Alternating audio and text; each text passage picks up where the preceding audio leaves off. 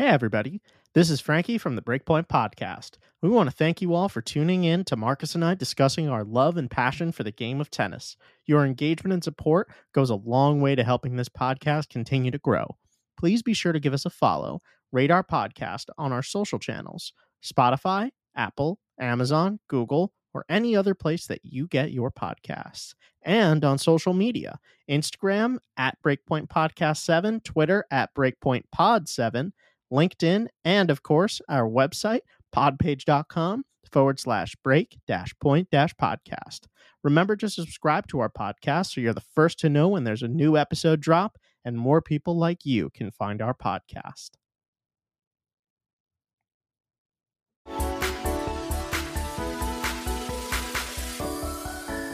Hey, everybody. Welcome to another episode of the Breakpoint Podcast, starring myself, Frankie, and my co-host, Marcus. And on today's episode, we're going to be recapping some of the North American hardcourt swing, which has just wrapped up here in the preview, or rather in the wake of the U.S. Open. We have Toronto Masters, which was won by Jannik Sinner, and we have the Cincinnati Masters, which were won by Novak Djokovic in a thrilling final over Carlos Alcaraz. Marcus, before we jump into what was arguably the best match of the year, or certainly the best three-set match of the year, why don't we talk about Toronto first, just to make sure we don't gloss over it? Yeah, Toronto, Frankie, was a very interesting tournament, and specifically because, one, we got to see Jannik Sinner finally break through and win his first Masters title, which I think was key. And second, Tommy Paul kind of gave people the blueprint of how to beat Carlos Alcaraz, and that's another topic we'll get into also for Cincinnati, because he did not have an easy road to the final in Cincinnati either. And I think there's a lot that players are learning about Carlos's game that they're starting to pick at, and they're starting to take sets off him. Not matches yet, because that's obviously a whole different animal, but they're starting to make him uncomfortable because there's no other way to win against him, because if you don't do something that makes him uncomfortable, you're guaranteed your last round paycheck and you're going home. So I think those are the big storylines.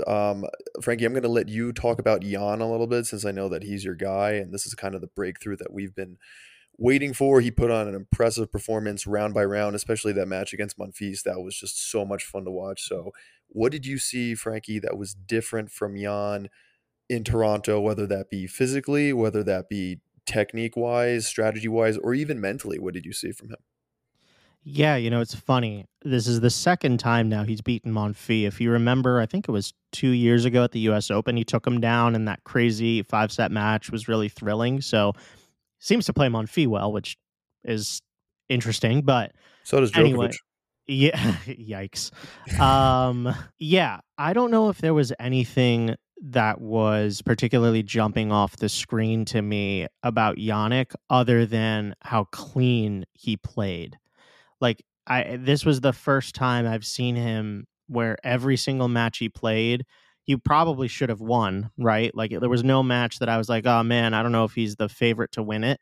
But every single match that he played, he was playing winning tennis. He was like, the criticism that I had of him earlier this year was that he is not a guy that wins those crucial points, that doesn't know when to just dial it back that little bit to make sure that the ball goes in and he can put himself in the best position to win the point. It was always just guns blazing.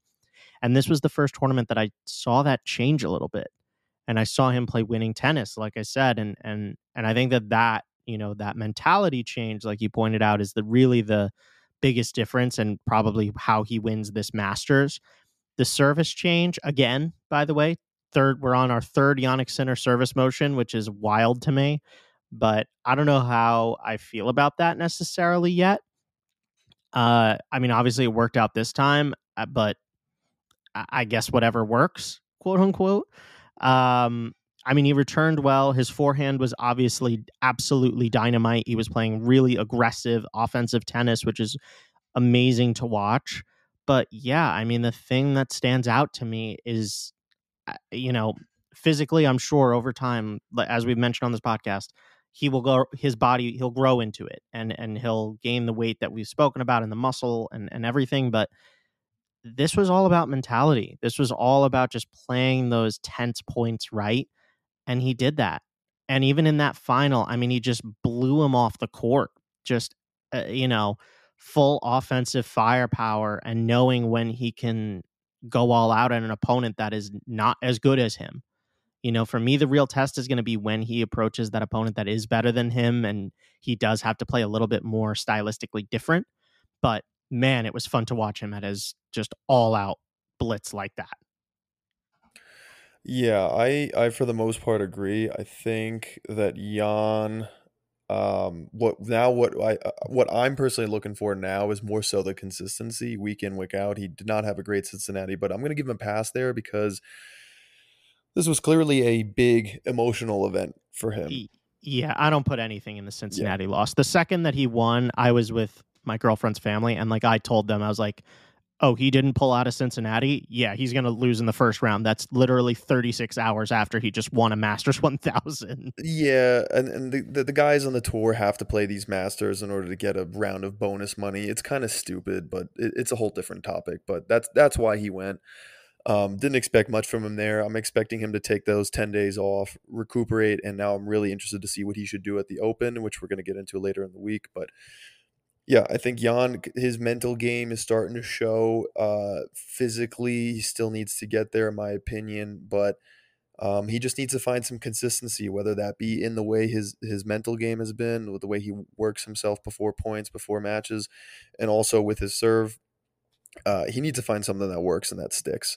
So I think that's going to be an off-season project for them for sure. But if they needed to make this mid-season adjustment in order to kind of give him a chance of winning a couple more matches, I don't see anything wrong with it. I don't think it's that drastically different. So um, I'm perfectly cool with that on that end. Now, something that we actually did forget to mention in terms of the Canada Open. So the men were in Toronto this year. The women in Montreal, Jessie Pegula absolutely smoking Samsonova 6-1, 6-love in the final, also taking down Iga, which we'll get into another person who also took down Iga. Frankie, is this kind of a change of the guard now that people are starting to beat Iga on hard courts? Do you see something brewing here? Until I see it in a major, no. I think also from that tournament, I would highlight Rabakina just got absolutely hosed with that scheduling sort of Yeah. debacle that happened. So I would really question whether she would have been able to win like that whole tournament if she had actually gotten more than like 8 hours rest. But um, it is what it is. That being said, yeah, I mean, Iga, I don't think has ever really been like a terrific hard court player. I mean, obviously, she's done the Sunshine Doubles. She's the defending U.S. Open champ. Like, That sounds pretty good to me. yeah, totally. No, I mean, it's totally fair, but I think that it's never really been like her specialty. I think she's always just been so good, like as a player, just to begin with, that she's going to beat 9 out of 10 people on the tour anyway. And now I think that you have these people with bigger serves and everything, like Rabakina and uh, I'm sorry, I can't think of her name now off the top of my head. Samsonova? No, not Samsonova. Golf? Pegula? Sabalenka. Sabalenka is who I Sabalenka. was thinking. Oh, last one. Um, People with bigger serves like that, she absolutely has that vulnerability of being overpowered on a faster court. Um, but listen, you can't really say that Iga has had a poor North American hard court swing with getting semifinal appearances back to back. And, like that's nothing to scoff at. Like, if anything, that's a perfect tune up for the US Open. You almost don't want to go too deep, especially in Cincinnati, and potentially like tweak something, do whatever. She's going to be in great shape going into the US Open. Yeah, so I agree. I think that it's a great summer hard court swing. You're making the semis of two Masters 1000s or whatever they are on the women's tour. Yeah, absolutely. However, I am not concerned, but if you've lost to two of your rivals who are like slightly below you in pretty high stake matches, I think that gives people a lot of belief and a lot of hope for the US Open because On the women's side, it's a little bit different on the men's side because on the men's side, it's like, okay, you beat them 2 out of 3, but can you do it 3 out of 5? With women, it's 2 out of 3 all around, right? And these girls end up always kind of meeting each other in those quarter semifinal matches. Now, of course, there is still a prestige kind of uptick with the U.S. Open then in comparison to the Masters, but I think that this is going to give people a lot of belief, and I think that's also great for American women's tennis. We just had 2 American women win 2 Masters titles back to back, one of them in Cincinnati, which we'll segue to now. Coco Gauff taking out Iga for the first time ever, actually, first time ever winning a set, not let alone winning a match, and then closing the deal on that Sunday to win the women's final. Really spectacular stuff. Frankie, I know that you've been a little bit of a Coco critic, not really too much belief in her. Can Coco swing a U.S. Open? Can Coco make it far? What are we thinking of Coco now? Yeah, I don't know if she'll win it. I think that might be a little bit too big of a step all at once. But I think certainly to get, into the, I would say at least quarterfinals is a good goal for Coco, if not the semis, right? I mean that's sort of the expectation she should have of herself. And also I think game wise, she's as good as anyone on the women's tour. Uh the thing that I'll say about Coco and about even Jesse Pagula too, who despite what I just said about Rybakina, 100% deserved to win Montreal. She played phenomenal the entire week and that whole tournament. She was blowing people off the court, and I think we're both big fans of her, and she's great. I don't know how they will perform against somebody like Rybakina and Iga and Sabalenka in that major setting. I think it's just a different ball game and a different level of pressure. Like, yes, I completely agree with your point. For the men, it's very obvious 2 out of 3 versus 3 out of 5. And the women, you're just 2 out of 3 the whole time. But the level of pressure of trying to beat Iga Swiatek night session Ash, because that's what it would be if you're that high up. I don't know, man. Even As if an the American crowd, woman, too, at the even U.S. if the Open. even with the crowd for you, it almost adds pressure. Like you just said, I don't know. I think it's really tough. I think the thing that separates Iga and particularly Rybakina from everybody else is how tough they are mentally. I mean, Rybakina could be like blasting error after error, and she looks the same as when she won Wimbledon. Yeah, that's true. I just think it's a good, like, I'm not expecting that either. And obviously, we'll talk about that in the US Open preview. But I think it's good to acknowledge that, like, hey, there is a blueprint. She's not completely unbeatable. It's just going to take another level, but they can do it. These girls who are ranked between like 5, 4, and 10. I think that's reasonable to say.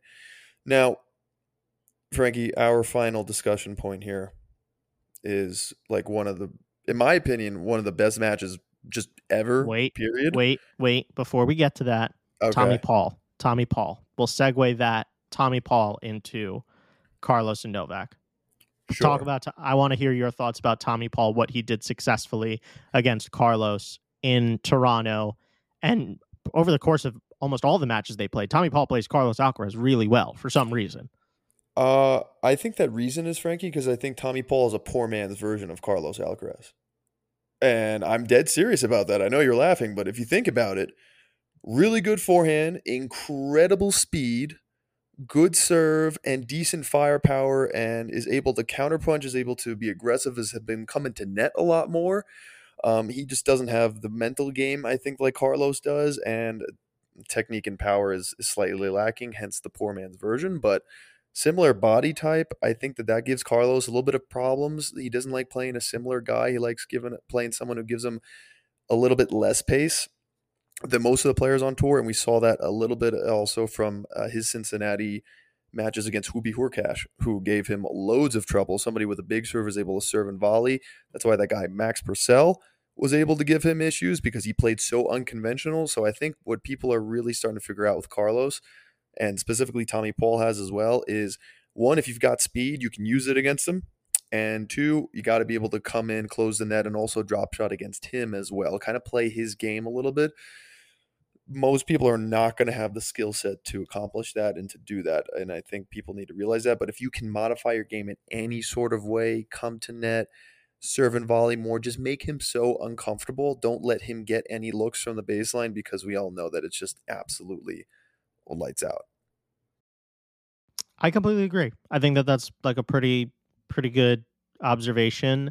I would add that I think in general people with good with above well above average backhands, which I think Tommy Paul does have. I think Tommy Paul has a really good backhand.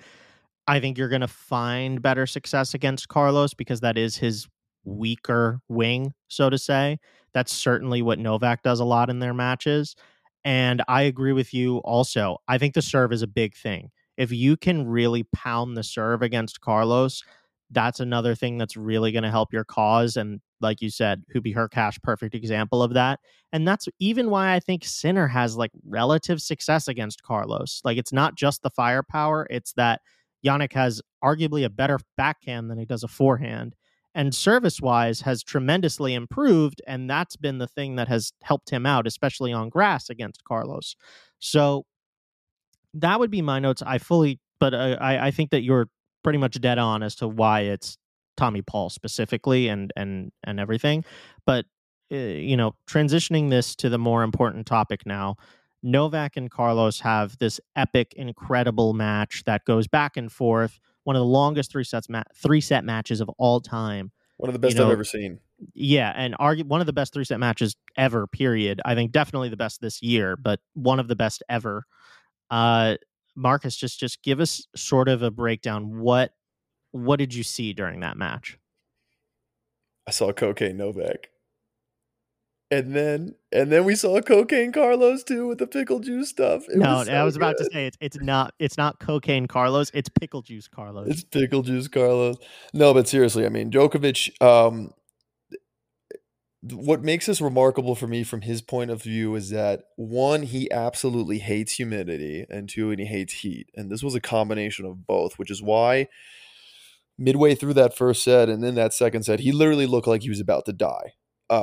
And I was like, okay, this match is totally wrapped up, but the shade starts coming in. He changes his mentality a little bit. He starts getting into the points a little bit more. Like you mentioned before, Frankie, redirecting his backhand to Carlos's backhand because he knows he owns that rally point. He does not want to go cross court with, or he doesn't want to do anything with Carlos's forehand, to be fair. Only time he'll ever go there is be aggressive to open up the backhand again. Um, and his willingness to fight and stay in there. And then obviously, the amount of crazy points that we saw was just absurd. And we can talk about that for hours, but just go on YouTube and watch the highlights. It's incredible. What I found really interesting, Frankie, was Djokovic's tactic in the third set, which probably won him the match. Craig O'Shaughnessy posted this on the ATP Tour website, a little article about why he won. Second serve and volleys. And he won all the points on them. And he forced Carlos, I'm telling you, it's forcing Carlos into uncomfortable positions, not only on the first serve with a banger of a serve like a Hurkacz or a Purcell. If you can even just place that thing well and get to net and not let Carlos have any teeth into the point and make him pass you, you're going to have a much better chance. You're going to get past at some point, but the way that Djokovic is, the the stones that he has and the ability to read that during a match and execute is just incredible. And I think we need to really recognize how awesome this guy is, just period, as a fighter, um, as a tennis player, as a person.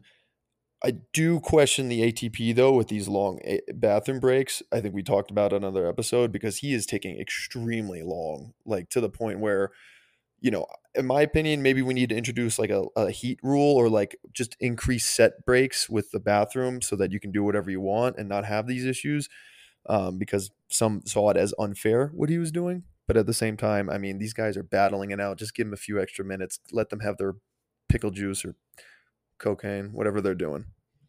Yeah, I agree. I think probably should be the same rule as like a soccer where if it's over, and again, I'm just spitballing here, like if it's over 95 degrees real feel on the court, i.e., like with the heat bounce that you get from the court, which, if you're not familiar, anyone who's listening, whatever it is outside, it's probably 10 degrees hotter on the court just because of how the heat reflects right off.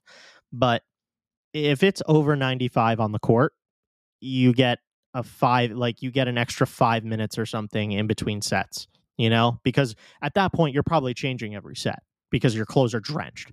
So you got to allow players time to do that. Um, I think that the big strategy for me, the second serve was absolutely true. I mean, there was one, I think it was at five, or excuse me, it was at uh, Djokovic was up 5-4 when he was serving for the match, and it was ad out to Carlos to get back in it. And Novak just comes up with this 122-mile-an-hour second serve. If you remember that, as Carlos was doing his saber method, which he was trying a lot this match and was actually pretty successful, uh, just hits this 122-mile-an-hour second serve. Carlos has to fight it off and, resets it back to deuce. So I 100% agree that the second serve was really a big difference. But for me, the strategy that I noticed more than anything, especially in that tiebreak, it was the backhand to backhand rallies. I mean, Novak was just going at Carlos's backhand and saying, I dare you to switch directions, change directions on me. And if not, I will go cross court with you on backhands all day. I will take my odds. No problem. And I think that was the big difference in the tiebreak. And the last thing I'll say is another criticism of Carlos's team. This can't happen with the cramping, dude. You know it's going to be hot. You know it's humid. Give him the pickle juice early. We don't need to give him the pickle juice after the cramps start. Give him the pickle juice earlier. You have to be anticipating these things, not reacting to them. Because Carlos probably lost 2 to 3 points in that tiebreak. I would say at least two, if not 3 to 4, because of his hand cramp, because he literally could not hit a forehand or hold the racket. He hit a 100-mile-an-hour first serve that was flat and lost that point. If you take those 2 to 3 points and you get them at full capacity, all of a sudden we could have a very different result than what we had in that tiebreak. And that is like the big takeaway that I would personally have from this if I was Carlos's team. But in terms of the play styles, like outside of what Novak, I think, did right, I think the thing that is jumping out to me personally is that the ceiling with Carlos, I think, is really going to be defined by what his serve becomes. Because I just don't think that he's getting a lot of free points. I don't think he's getting a lot of easy points off of it. And as we've seen with somebody like Novak, right? Like Novak has adapted his serve to be one of the best servers of all time, by the way. Might be the most underrated shot ever in tennis history. It's either Agreed. the Novak forehand or the Novak serve. It's just Novak. Yeah, like His volley game was also ridiculous on Sunday.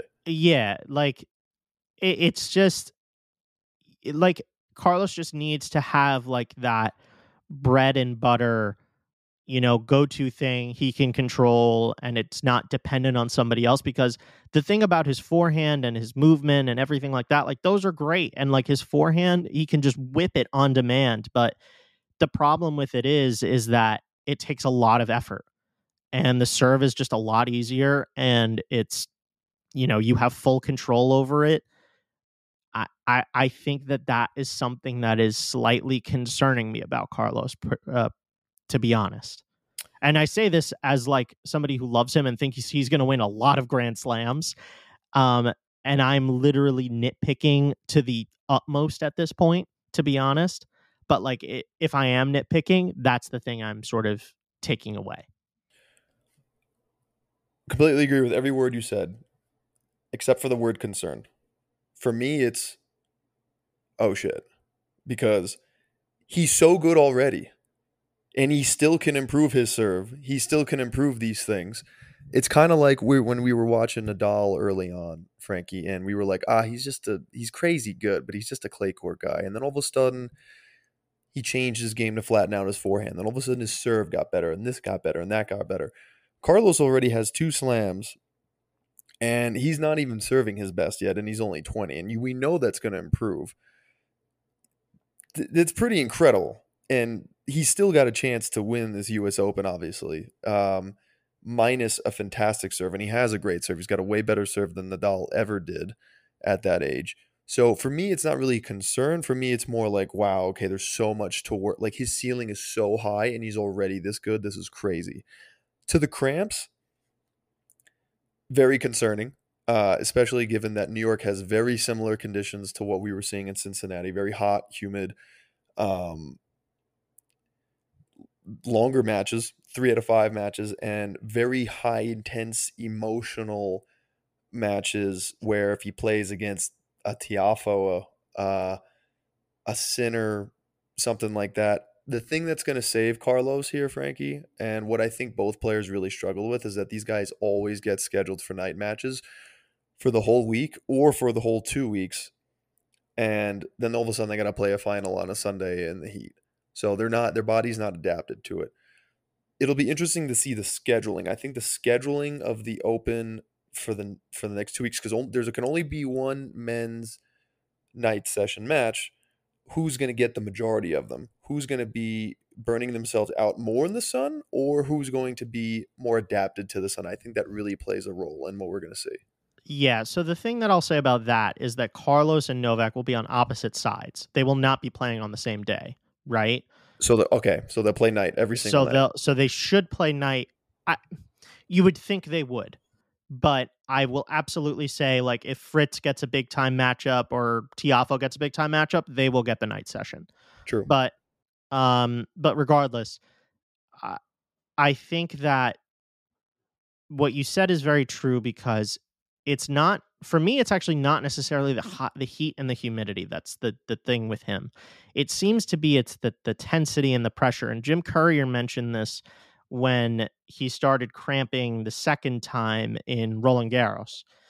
It's whenever Carlos feels that like high tense, high pressure moment, that's when the sort of cramp seems to come on because he's played longer matches, he's played hotter matches, and he doesn't cramp. But the second that he's in a tense match with Sinner, a tense match with Djokovic, he gets that cramp. When it's So on the line. yeah, when it's on the line, when he really feels the pressure, he cramps. You got to know as his team that this is a pattern now. It's very clear what the pattern is. We need to be getting him fluids, pickle juice, all this stuff in between sets. Not I not as the cramp happens, in between sets, ahead I of time. and I agree. I don't even know if that's the solution though. Or Yeah, I don't maybe it's like a relaxation thing that he's got to do when these moments do arise where he's got to really a calm mental himself thing. and his body down because he's clearly just jacked up on adrenaline, and then the point happens and then he swings so hard that his thumb just goes dung, and like that's it. He just, like you mentioned, the tiebreak, he just completely locks up, and that costs him Roland Garros. And theoretically, I'm not going to say it cost him this match because I think Joker actually played really, really well overall, and I think he Yeah, deserved it. But I don't know if it no, cost him this match, but it certainly cost him the momentum.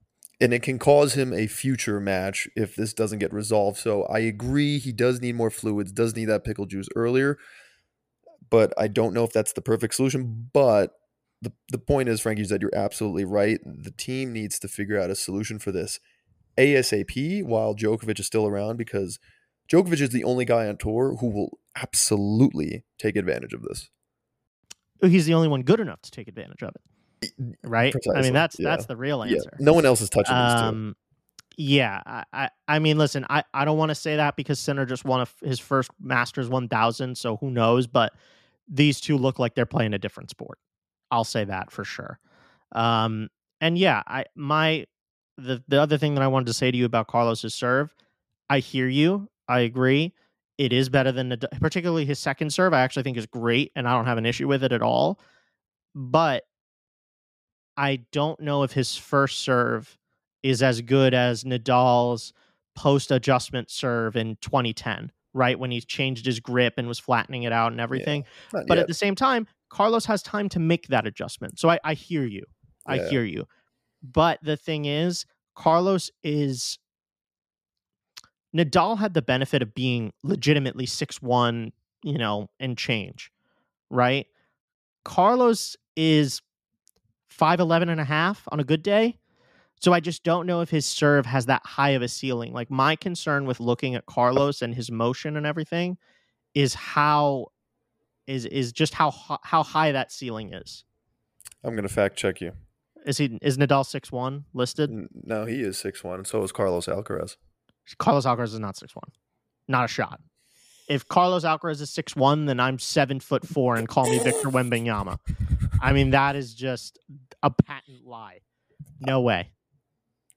I think most people say that he's like a hair under 6 feet. Like The McEnroe said he's shorter than he is. the ATP lists him at 6 feet.